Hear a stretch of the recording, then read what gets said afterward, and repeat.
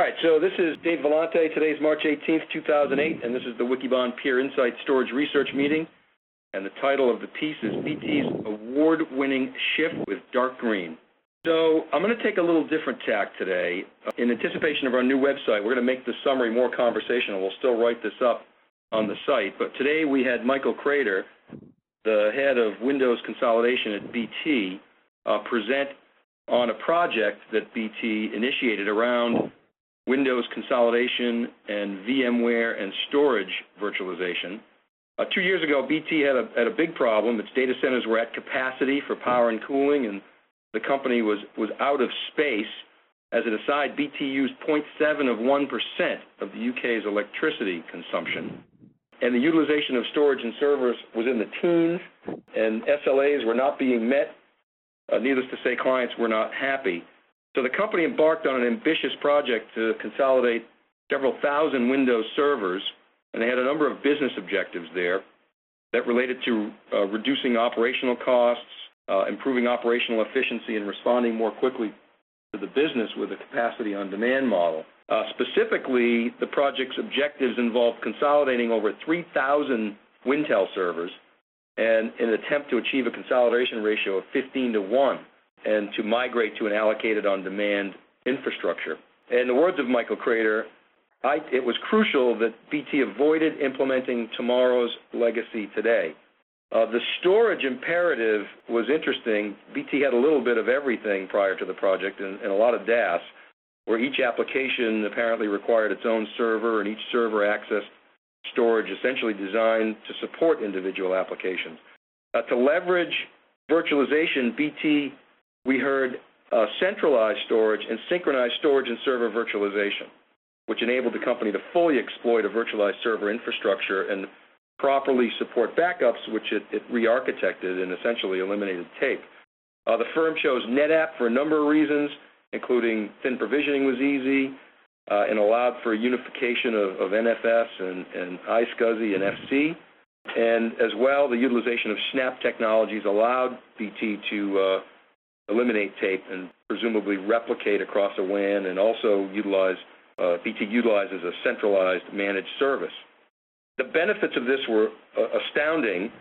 BT had observed that on average, each time it shut off a server, it saved 700 watts of power, and in total saved about $2.4 million in annual energy costs. That's millions of dollars, and cut hardware required in half, and increased storage utilization up over 70%.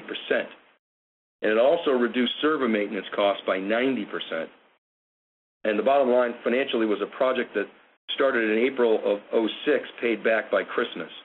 So the before and after looks something like this: 3,100 servers down to 134, 700 racks at 8 sites down to 40 at 5 sites, 2.1 megawatts of power consumed down to 0.24 megawatts, over 9,000 network ports down to 840, backup from 96 hours to a full daily in 30 minutes, and approximately 20% storage utilization to 70% plus. And servers can now be deployed in 1 working day, down from 6 weeks. Let's see. BT also got rid of several thousand maintenance contracts, or the value of maintenance contracts on 7,000 servers, I should say. 3,000. Say again? 3,000 servers. 3,000, right.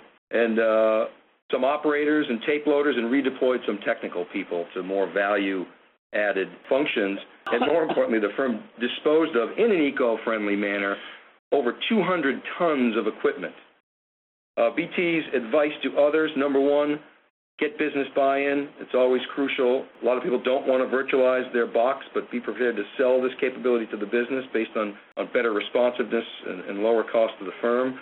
Second, virtualize your test and development applications first and build credibility as a pilot, and use that street cred, if you will, to build a strong story and sell management. Remember, you can't virtualize everything. Things like physical infrastructure, e.g. fax servers, and also heavy-hitting applications from a performance standpoint, like certain Citrix applications, you're not going to be able to virtualize in all cases. And I guess the bottom line here is be prepared to make some investments up front. You're going to have to build some new infrastructure to to prepare to exploit the efficiencies that synchronizing virtualization can bring. Action item.